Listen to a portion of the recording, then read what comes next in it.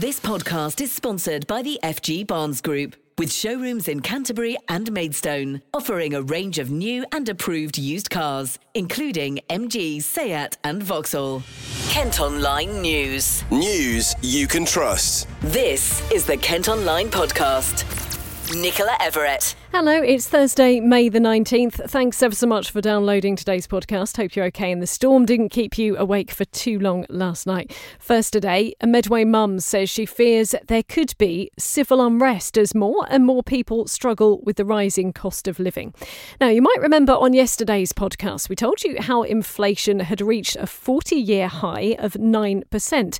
That means prices in the shops have gone up. If you've got a loan, repayments may have increased, and on the flip side of that, the value of any savings you might have has probably gone down. Well, Rita is a full-time carer for her disabled son, who's even decided himself not to eat every day in a bid to save money. Rita's been chatting to us and says it's a terrible situation. She's been speaking to our reporter, Juliana. By Christmas, it's going to be worse. It's going to be over, I think it's going to be over 10.5%. So for £10 that you've got now, it's going to be worth less than £9, probably £8. So people like me or pensioners who are on a fixed income, that means that £8 isn't going to go very far, because then our electric bills and our gas bills are going to go up by another. They say 40%, some say 30%. That's an awful lot of money that we're struggling at the moment to just, you can't live. You can't live. There's no joy in life anymore. There's nothing to look forward to. What's the point? You do wake up. I wake up, I'm crying, my heart's pounding. I just do think to myself, what's the point? What's the point? I listen to I feel so sorry for working families, young couples who are starting out in their life. They've got young children. They are having to work and work and work to just put food on the table. Where is their family life? What is the point? What is the point in working to the point that you're not having a family life? You're just existing, and that's what's happening to just the normal, just to the everyday people in this country. The last month, it's all of a sudden hit people, is the bills are getting higher, the council tax has gone up, the water rates have gone up, it's your mobile phone bills have gone up, everything has gone up. And it's not, it's been all at once. It's not been one thing's gone up and then another thing and then another thing. It's all at once. And then inflation. So it is a crisis. As you said, you don't find hope in life. Do you feel like you're in a sort of like rabbit hole that you just keep going down, trying to find an answer? You don't find anything. Yeah. How is that for you? It is almost like Alice in Wonderland. It's surreal. It's like, eat me, drink me, eat me, drink me, eat me, drink me. That's what you're being thrown is it's all a smoke screen. The government are saying, oh, well, we'll do this. We'll do this. So it's the eat me. So you eat this. And it's like, well, if you eat this will be better. So that you eat this and you get bigger. And it's, well, no, actually, that's not working. So now drink this. So then that gets smaller. Nothing is, whatever they're giving you and whatever they're saying, it's nothing. It's not working. It's just a fantasy. It's not real. It's not real for people, for the people that pay their taxes, for people that are living the drudgery of life. This is a drudge. I recall the discontent that people felt in the 70s. I remember Jim Callaghan saying, crisis, what crisis? I can recall the discontent that people felt, that they were being shortchanged, that they were being left behind. And I can feel that despair now in people, that there's nothing. There is nothing. There's only so much. There's only so far you can go. There's only so much you can get out out of nothing. Because there is nothing. Now, we can tell you today the Chancellor has insisted the government is ready to do more to help with the cost of living. Meantime, this is an interesting one. The Chief Inspector of Constabulary thinks the crisis could trigger a surge in crime. And it's understood today he's urging police officers to act with discretion when deciding whether to prosecute those who steal food. That has not gone down well with a government minister who doesn't agree and insists that no one should ignore so-called small offences. Well, we'd love to know what you think on this one today. You can have a say on the question that we've posted on Facebook. Just search for Kent Online. Kent Online News. Police are investigating after a plaque in memory of Kent PCSO Julia James went missing. It was put up in Aylsham Marketplace following the 53-year-old's murder last April. Officers think it was removed on Monday evening, just hours after 22-year-old Callum Wheeler from Aylsham was convicted of killing her. A mum from Ashford says her family is still living in fear months after masked men armed with machetes broke into their home. Her 14-year-old son and his friend had to be treated in hospital for stab wounds following the attack in Kennington in January. They've since been told by police to move out of the area in case they're targeted again. Ashford Council say they're working to support the family, while 2 men have been arrested and released. At Kent Online today, you can see video footage from the scene of the attack, but a warning: some may find some of the images distressing. It's emerged residents at a care home were not kept safe from risks like choking and epilepsy. Inspectors visited Winchester House in Sheerness and say staff weren't properly trained. Some didn't read care plans and a sensory room wasn't fit for purpose. However, workers have been praised for being kind and caring. We've asked the company who run the home for a comment. Now, this is one of our most read stories on the site today. There's still uncertainty around when and if Eurostar services will resume from Ashford and Ebbsfleet. Now, you might remember trains haven't been stopping at the international stations since the start of the pandemic, and the company says they won't return until at least 2023. Bosses are planning to review the situation towards the end of this year. Well, ahead of that, our reporter Rhys Griffiths has been along to Ashford International, a bustling transport hub in the past. Rhys, what's it like at the moment? Well, Nicola, if you were to visit the domestic platforms of the station where trains operated by the likes of South Eastern and Southern operate, you'd probably be, I guess, hard-pressed to tell that things were not back to normal, although passenger numbers still do remain down. Trains are busy, people are travelling for leisure, and quite a few people are obviously now heading back to the office and commuting into work. So, on the domestic side, things are picking up. But if you go over to the international station side of Ashford International, the picture is rather different.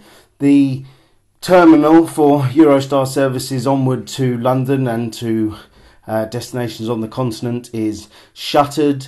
There are no international travellers passing through there. The multi-storey car park remains almost vacant. It's a very strange scene. It's almost as if COVID lockdown is still going on. There are still posters up from first lockdown, which, it's a bit of a strange atmosphere, let's say. It brings back a lot of memories of that first rather strange few months when we were in lockdown in March of 2020. And just remind us why Eurostar trains aren't stopping there right now. So Eurostar suspended its service during the height of the pandemic, obviously with the restrictions in place, lockdown, restrictions on international travel. There simply was no demand for their services, and although a much reduced service did still run eventually between London and capitals in Europe, the decision was taken that there would be simply not enough demand at Ebbsfleet International and Ashford International to fully staff and operate those stations. And despite the fact that, much of the economy has now emerged from the worst of the pandemic and the toughest restrictions have been lifted, there is still no sign that Eurostar is ready to come back. At the moment, they say it will be reviewed towards the end of the year, and there's a lot of hope in this part of the world that those services will come back, but also fear that they may not. Has it had a wider impact on the town, would you say? I think in terms of the wider impact, it's certainly going to play out longer term. Obviously, during the worst of the pandemic, people weren't travelling. So, even the people of Ashford and the rest of Kent were not looking to necessarily travel internationally by train. But so much of the regeneration, not just of Ashford, but of East Kent as a whole in recent years, has been built on improved connectivity. We see that with high-speed trains allowing people to commute up to London from all parts of East Kent now, where perhaps that wasn't really an option before.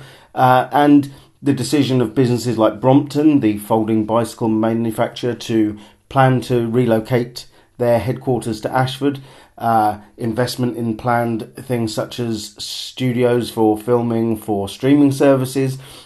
All of these investments in Ashford and its economy are predicated on having these connections, not just domestically to London with the high-speed train, but also internationally. And I think certainly for politicians and business leaders locally, there is real concern that, this is starting to slip a little bit, and they really want to see a commitment as soon as possible from Eurostar to bring the trains back. So, Rhys, finally, what are hopes for the future? Will it ever return? Well, this really is the big question. Eurostar, as I said earlier, have said they will review the circumstances towards the end of this year, services to return to Ebbsfleet and Ashford from 2023 at the earliest. The problem that I think some of us have when questioning this, I asked Eurostar to tell me what metrics they're using to measure demand and the viability of returning these services. They didn't want to go into specifics, and I think that's their prerogative. But as other industry observers have told me, we can't really prove demand if there aren't any trains running, and the world has changed since the pandemic. But perhaps really the only way to tell if the demand is there is to get those trains running again. And for anyone who needs to travel from Kent to the continent, it's much better for us to be able to use our stations that have been invested in, millions and millions of pounds spent. We want to see those stations up and running, and I think a lot of people want to see rail competing with short-haul flights as well. It's very important environmentally, if the country is going to reach targets such as net zero for carbon emissions, that we do switch people away from short-haul flights onto the railways. And that's really got to be the aim for the future. Rhys, thank you ever so much. And you can read Rhys's report in full and see pictures of the inside of the station by heading to Kent Online. This podcast is sponsored by the FG Barnes Group, with car dealerships in Canterbury and Maidstone. Almost £1.5 million has been spent on trying to prevent homelessness in Kent after the pandemic, but charities say much more is needed. Funding was given to the county to help those struggling to pay their rent or mortgage because they might have been furloughed or made redundant. Well, the cash given to local authorities has to be used by the end of next month, but the government are promising continued support after that time. Paul Todd is from charity Catching Lives, which is based in Canterbury, and he's been speaking to our colleagues at KMTV. We're seeing people who are threatened with homelessness more or less on a daily basis. We're hearing from people who are being discharged from hospital or prisons without anywhere to go, and we're seeing this more and more often. And the problem, as I say, is that without extra money, we can't do as much or as well. And this, I know that every charity is struggling for funds at the moment, but we in particular are dealing with a humanitarian issue, right on our doorstep. The pandemic was there and it was present for 2 years, and then we've not had a break really between then and going into the cost of living crisis, the pressures created by the various problems associated with the economy in the global scale at the moment. So I think basically the government should apply its funding to taking the pressure off people and give them a chance to take a better stock of their situations. They've also caught up with Neil Charlick, who's from the Gillingham Street Angels. I think there's a couple of reasons that people are not particularly great reasons. People think you're homeless. I think it could be all sorts these days: marriage breakdown, housing problems, addiction, mental health. I think there's so many different reasons that people are becoming homeless. These things affect a wide variety of people. It's not something that people should dismiss or just think it's not my problem, I don't need to do anything. I think everyone should be doing something to help these problems. I think people say you're only a couple of paychecks away from being homeless. Part of it is taking over. It seems to be the new normal, which is sad. A £10,000 vehicle stolen from a farm has been found dumped in woodland near Dover. It was taken on Sunday and discovered by a local farmer 2 days later on land off the A2. Police returned it to its owner and are still trying to catch the thief. At Kent Online today, you can see CCTV images of 4 people who are wanted over fly tipping in Herne Bay. Bosses set up a camera to catch suspects who were dumping rubbish outside Elizabeth Court in Queen Street. Police, meantime, are stepping up patrols in Folkestone, where school children are thought to have destroyed gravestones. People living close to St Mary and St Ainsworth's Church say on some days as many as 30 youngsters cause trouble there. Trees and tombstones have been damaged. It's hoped a new operating theatre can be built at Maidstone Hospital to help tackle the backlog caused by COVID. According to the NHS, more than 1,700 Kent patients are waiting more than a year for orthopaedic surgery. Most county councillors are supporting the proposals. Kent Online reports. The Kent Online podcast has been told plans to bring in street votes to decide whether a house can have an extension could lead to trouble between neighbours. The government says it wants to find ways to engage the public more in planning. Well, it could mean referendums over the style and size of extensions, new homes and conversions on your street. But would it lead to a bit of a dispute between people living in the same road? Well, Swale Borough Council leader Mike Baldock has concerns. There's a lot to see how this all folds out. I don't want people's expectations to be too high, because they're raising quite a lot at the moment, expecting that Kent is not going to have to continue to face these unsustainable targets. And I'm not sure that's really what it's saying. What's wrong with trying to engage people more in planning issues? We'd need to see the details, but if it means that people can say no and block unwanted developments, that's great. If it just means that they've got to say what colour doors on the new developments they can have, then that's not really that much use. We need some more details, but if at the end of the day it hands back power to local communities and they don't get overruled by government inspectors, I'll be all for that. But if we're going to go through a process of engaging people, making decisions, and the developers can still appeal and the government inspectors overturn what the communities have wanted, then we haven't got any further forward at all. What about community relations, in the streets of votes, which might prove rather more divisive than it... Firstly, I'll say that I think the main thrust of what people are concerned about is the fact there is too much development, not what kind of development. And until that's recognised, there's going to continue to be punishment at the polls. When it comes to the neighbourhood, if there's going to be votes on whether or not your neighbour can have an extension, I can see huge problems with that. And are we going to have ballot boxes at the end of the street? Are we going to have situations where an application's put in, it's voted against, you can put another application in 2 months later that's slightly different, and eventually people get fed up voting, so he gets it. There's a lot more needs to be said, but I can see it being very divisive. And again, once that decision's made, is it subject to being overturned by the government inspector? He was talking to our political editor, Paul Francis there. We'd love to know what you think. You can search for the story and have your say. Education bosses in Kent are considering setting up a new school academy. It would make the county council the first authority to do so, using new powers being planned by the government. That would mean all schools have to be part of a trust by 2030. KCC's not yet revealed who would be involved, saying it's initially looking to trial the idea. Plans to build a new plaza on Herne Bay seafront, like something you might see in Spain, have taken a big step forward. Bosses want to seal off a section of Central Parade to vehicles and have live gigs and food vendors in the new square. Work could start next year after the county council was given £100,000. There will be a consultation on the idea later this year. And Canterbury's Mimi Webb is going to be performing at Buckingham Palace next month. She'll join Mabel, Craig David and Eurovision's Sam Ryder at the Queen's Platinum Jubilee concert. The event is on the 4th of June and will also include an appearance from Kent tennis star Emma Raducanu, as well as David Attenborough and Stephen Fry. Kent Online Sport. First up, football, and the Gillingham boss says a lot of work is going on behind the scenes to recruit more players. Neil Harris has revealed he's had a lot of meetings with potential new signings, but wants a 20-man squad that'll be able to meet the demands of a full season. Meanwhile, none of the club's 7 contracted players have had offers from any other club. Of course, Gillingham will be starting off life in League 2 when the new season kicks off later in the summer. And in cricket, Kent are back in County Championship action, still aiming for their first win of the campaign. They're taking on Northamptonshire following 3 draws and 2 defeats so far this season. It comes ahead of the start of the T20 Blast next week. Well, that's all from us for today. Thanks ever so much for listening. Don't forget, you can follow us on Facebook, Twitter and Instagram. You can also get access to the ad-free Kent Online premium site now. To do it, you need to head to kentonline.co.uk/subscribe. And whilst you're on the site today, you can read our latest Eat My Words food review. We've been along to the all-you-can-eat buffet at Spoon World Buffet in Chatham.